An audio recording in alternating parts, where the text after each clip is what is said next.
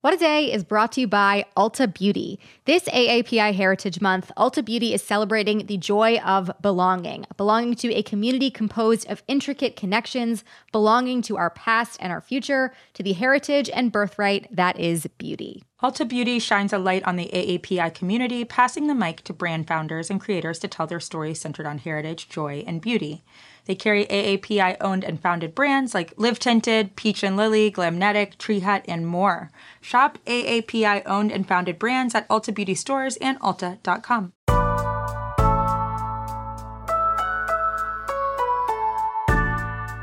It's Wednesday, February 19th. I'm Akilah Hughes. And I'm Gideon Resnick, and this is What a Day, coming to you on our 69th ever episode.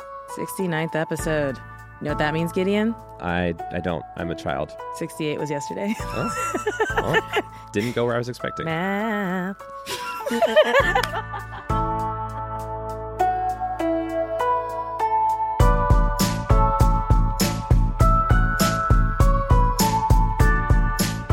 On today's show, what's up with Trump's pardons? Then employees vote to unionize at Kickstarter, and as always, some headlines. President Trump went on a pardoning spree on Tuesday for a who's who of individuals convicted of white-collar crime.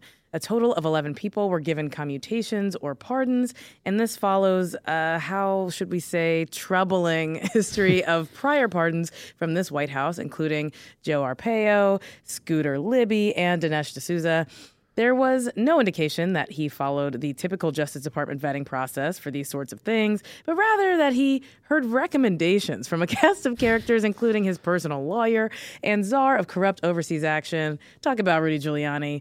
Perhaps the biggest name of the pardon bunch was Rod Blagojevich, the former Democratic governor of Illinois. So, Gideon, WTF. Yeah, indeed. I mean, so Blagojevich is a good place to start with all of this because it gives us an example, a window into the kinds of people that were pardoned on Tuesday. Mm-hmm. Blagojevich solicited bribes for political appointments, including for one Barack Obama's open Senate seat after he was elected president. The selling of a Senate seat is not something that typically happens in America. He was impeached and removed from office, and Blagojevich had completed 8 years of a 14-year term, and Trump commuted the rest of it on Tuesday. Yes, we have commuted the sentence of Rod Blagojevich. He served 8 years in jail. It's a long time, and I watched his wife on television. I don't know him very well. I met him a couple of times. He was on for a short while of The Apprentice years ago. Seemed like a very nice person. Don't know him. Wow. Imagine thinking The Apprentice is like a good judge of character. It's not even a good show. Right. Well, okay. So presumably the rest of the pardons were not all people featured at one time on The Apprentice, right? So, like, who else got them? It would be incredible if they were. Unfortunately, they're not. There was Michael Milken, who was referred to as the, quote, junk bond king. He was accused of taking part in an insider trading scheme and pled guilty to several counts of securities violations. Now, he had served 22 months in prison, and since he was released, he has been funding medical research into cancer more recently. Ironically, though, when Milken was getting in trouble in the 1980s, one of the people pursuing charges against him was Giuliani, who was then the top prosecutor for the Southern District of New York. How the turntables. According to the New York Times, one of the people that suggested this pardon to Trump was Nelson Peltz. He is a billionaire investor who held a $10 million fundraiser for Trump's 2020 campaign this past weekend. Again, this is normally not how this would work. Recommendations pouring in from random personal or businesses, acquaintances at events for your reelection campaign. Oh, yeah. So I'm sensing a bit of a pattern here in terms of decision making. Yeah. So the other two high profile ones here were for former New York City Police Commissioner Bernard B. Kerik and a former owner of the San Francisco 49ers, Edward J. DeBartolo Jr. I'm just going to assume that these fellas, they did all the similar things, yeah. Basically, yeah. I mean, Kerik was found to have accepted a $250,000 quote-unquote loan from an Israeli billionaire while he served as Interior Minister of Iraq. The issue there was that he didn't disclose it. Kerik later pled guilty to 8 felony tax and false statement charges. Now, for DiBartolo, he actually never served a prison term, but paid a $1 million fine after pleading guilty to concealing an extortion attempt in 1998. I believe it had to do with a casino boat type situation. I would like to read a little bit more about it as well. Interestingly as well for him, DiBartolo was among the hosts of a pre-inauguration party for Trump in 2017. So to recap just these 4 examples, it was a long list of people who committed pretty major financial crimes and weren't necessarily the first people on your top of mind for pardons. Yeah. And meanwhile, Roger Stone, who is a longtime friend of Donald Trump, is set to be sentenced tomorrow for obstruction of Congress and witness tampering. Is Trump waiting to do what I think he's probably going to do? You know, it's possible. But on the issue of pardons specifically, Trump said on Tuesday he was, quote, not thinking about that. It's not, entirely off the table, but that Stone had been treated, quote, very unfairly. But these pardons and the view that Trump has had on the Stone case and his attempts to take over the Justice Department in a way reflects how Trump has consistently used the presidency as a means of granting personal favors and trying to take control over the judicial system. Yeah. His view is that he is essentially one with it. He's the king of right. America. And it suggests that people who want to get something from the president can either pay for it or they can influence him via his friends or appearances on Fox News. And Democrats have also held this view that the recent behavior is sort of an untethered phase for Trump after his acquittal in the Senate impeachment trial, and that him acting with this total impunity of the past week certainly does not signal that he learned any lesson again. Yeah. Looking at you, Senator Susan Collins, thinking that would be a thing that would happen. Yeah. Well, we'll keep track of this as the story progresses, as well as what happens in the Stone case.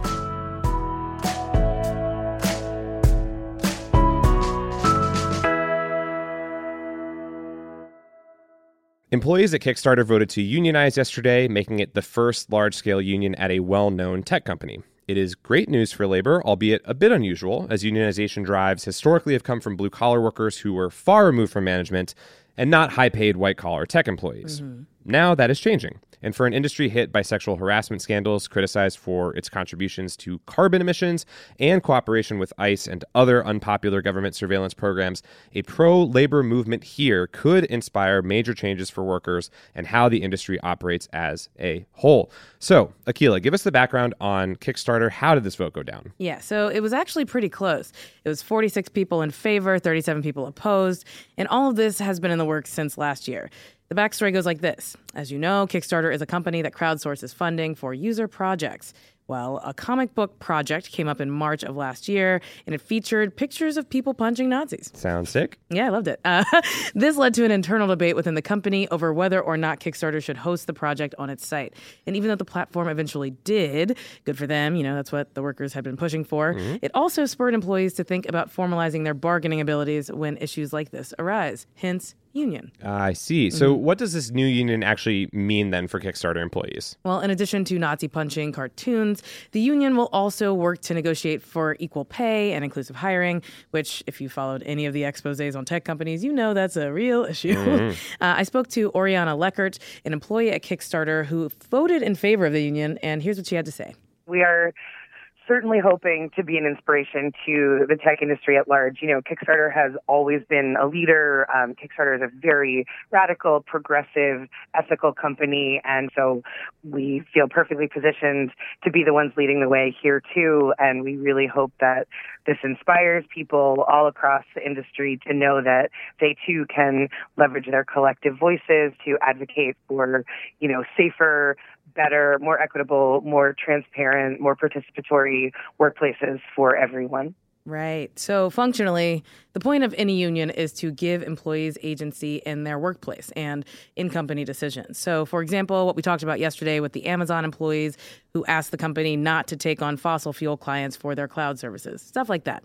So, yeah, if you don't like how your company behaves in the world, you gain a seat at the table to air your grievances and enact change. Unions are making a comeback, and honestly, this is only the beginning for the tech industry. Yeah, we'd have to hope so. You've already alluded to how this is something of a first for big tech. Do we actually see this continuing? Yeah, so this is a historic milestone, so that can't be overstated. But experts are also saying it's a good sign for employees that are looking to unionize at other tech giants. White-collar tech workers at Google, Microsoft, Amazon, and a lot of others have been in this moment of unprecedented labor organizing. So it signals to those other organizers that this is not just a fruitless effort. Between 2017 and 2019, the number of protest actions led by tech workers nearly tripled. In 2019 alone, tech workers led more than 100 actions, and this is according to an online database called Collective Actions in Tech. Go figure. And to give credit where it's due, the decision to unionize at Kickstarter followed a series of victories for union campaigns led by blue-collar tech workers.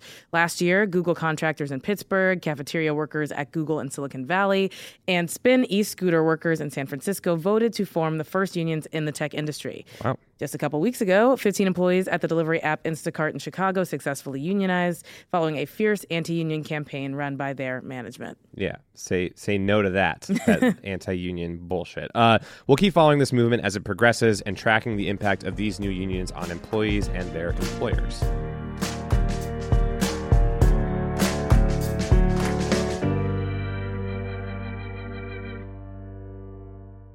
What a Day is brought to you by Vuori. Vuori Performance Apparel makes the perfect Mother's or Father's Day gift.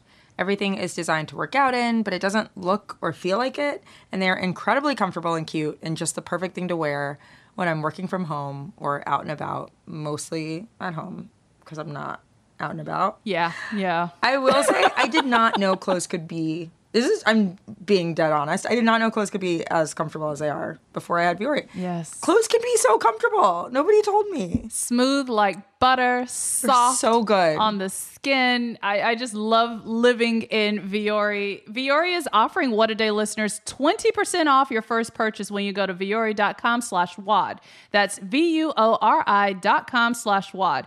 And enjoy free shipping on any U.S. orders over $75 and free returns. What a Day is brought to you by Monarch Money. Are you saving for a down payment, a wedding, a dream vacation? Monarch makes it easy to help you reach your financial goals. Monarch is the top-rated all-in-one personal finance app. It gives you a comprehensive view of all of your accounts, your investments, transactions, and more, all in one place.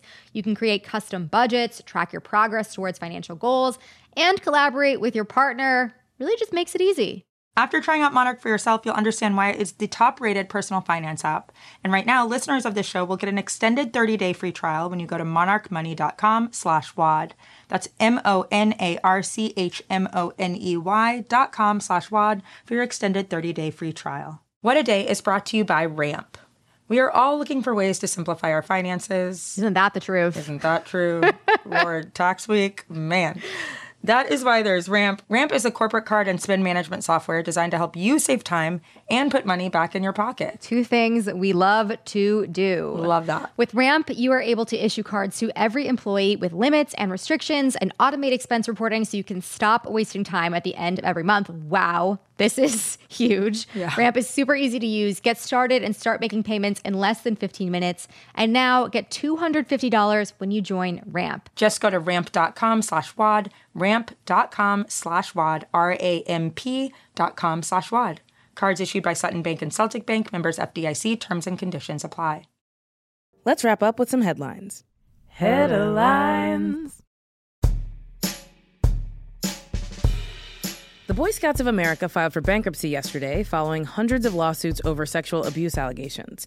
Right now, they're facing 275 lawsuits, with some of those suits representing up to 2,000 clients. The Chapter 11 filing would create a trust to compensate the victims while allowing Scout programs to continue. Lawyers of victims are calling the move a cop-out, claiming that under the bankruptcy declaration, new victims will only have a limited amount of time to come forward before they're completely barred from compensation. Only the national organization is filing for bankruptcy, according to the Boy Scouts. Local councils are financially independent and free from the impact for now. Guys, we love using our recycling bins. Love it. But as it turns out, sometimes the only thing that we're recycling in them is our guilty conscience. Oh, that's sad. That's according to a new report released by Greenpeace, which found that more and more quote-unquote recycled plastics are ending up in American landfills. Dark. The report points to several factors, including China cracking down on U.S. recycling exports and brands falsely marketing mixed plastic materials as recyclables. It's always the brands. Things like bottles and jugs with the number 1 or 2 on the bottom are being sent to the right places, but all the K-cups, yogurt tubs, and clamshell takeout boxes that you toss into the holy blue bin end up in landfills. Greenpeace blames the companies making these materials for producing all that throwaway plastic without plans to buy them back after they're used. Yeah. Bad news. I just learned how to recycle, and now I'm just finding this out. It's not right. All Unlearn right. I'm being lied to. All right, so 6 presidential candidates will take the stage in Las Vegas tonight for the last debate before the Nevada caucuses this Saturday. Since the last debate, Sanders has held on to the top spot in most polls, and the token billionaire candidate has evolved from its starting form as jolly hedge fund manager Tom Steyer and into its final form as grumpy former New York City Mayor Mike Bloomberg. Bloomberg qualified for the debate after a national NPR poll showed him in second place. If the DNC hadn't nixed a rule requiring participants to have hundreds of thousands of individual donations, he wouldn't have made the cut. So good looking out, DNC. Sanders and Warren have been going hard on Bloomberg for what they see as buying his way into the debate. Expect to see that line of attack tonight, while Bloomberg fights back by, hiring teens to meme his opponents into the dark ages. All in the VIP seats, just DMing the fat Jewish over and over. Harvard University made the mistake of admitting a bunch of really smart students, and now a group of them are filing a lawsuit that would force the university to divest from companies that profit from the prison industry. The group called Harvard Prison Divestment says that Harvard is violating its fiduciary duty and falsely advertising itself as an institution that wants to do what it can to repair the deep harm of slavery while still benefiting from the prison system, which disproportionately punishes black men and women. Harvard's, those are snaps. Harvard's endowment is $40 billion, and they don't disclose how much is held in prison-related investments. They've previously divested from the tobacco industry and apartheid South Africa after student protest.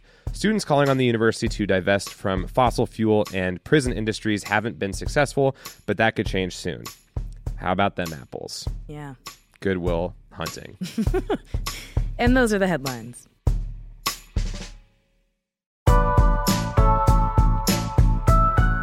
That's all for today. If you like the show, make sure you subscribe, leave a review, toss us the old pigskin, and tell your friends to listen. And if you're into reading, and not just the numbers judges hold up on little signs during sports like me, What a Day is also a nightly newsletter. Check it out and subscribe at crooked.com/subscribe. I'm Akilah Hughes. I'm Gideon Resnick. And that's how you wrap up 69 episodes. Nice. 69.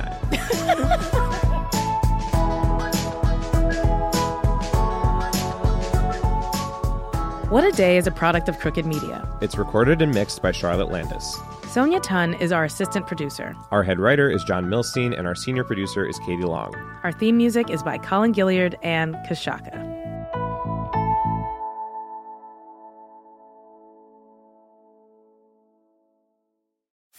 You can host the best backyard barbecue when you find a professional on Angie to make your backyard the best around. Connect with skilled professionals to get all your home projects done well. Inside to outside, repairs to renovations. Get started on the Angie app or visit Angie.com today. You can do this when you Angie that. Shopify is the global commerce platform that helps you sell at every stage of your business. With the internet's best converting checkout, 36% better on average compared to other leading commerce platforms, Shopify helps you turn browsers into buyers. In fact, Shopify powers 10% of all e-commerce in the U.S. Sign up for a $1 per month trial period at shopify.com/podcastfree. All lowercase, shopify.com/podcastfree, shopify.com/podcastfree.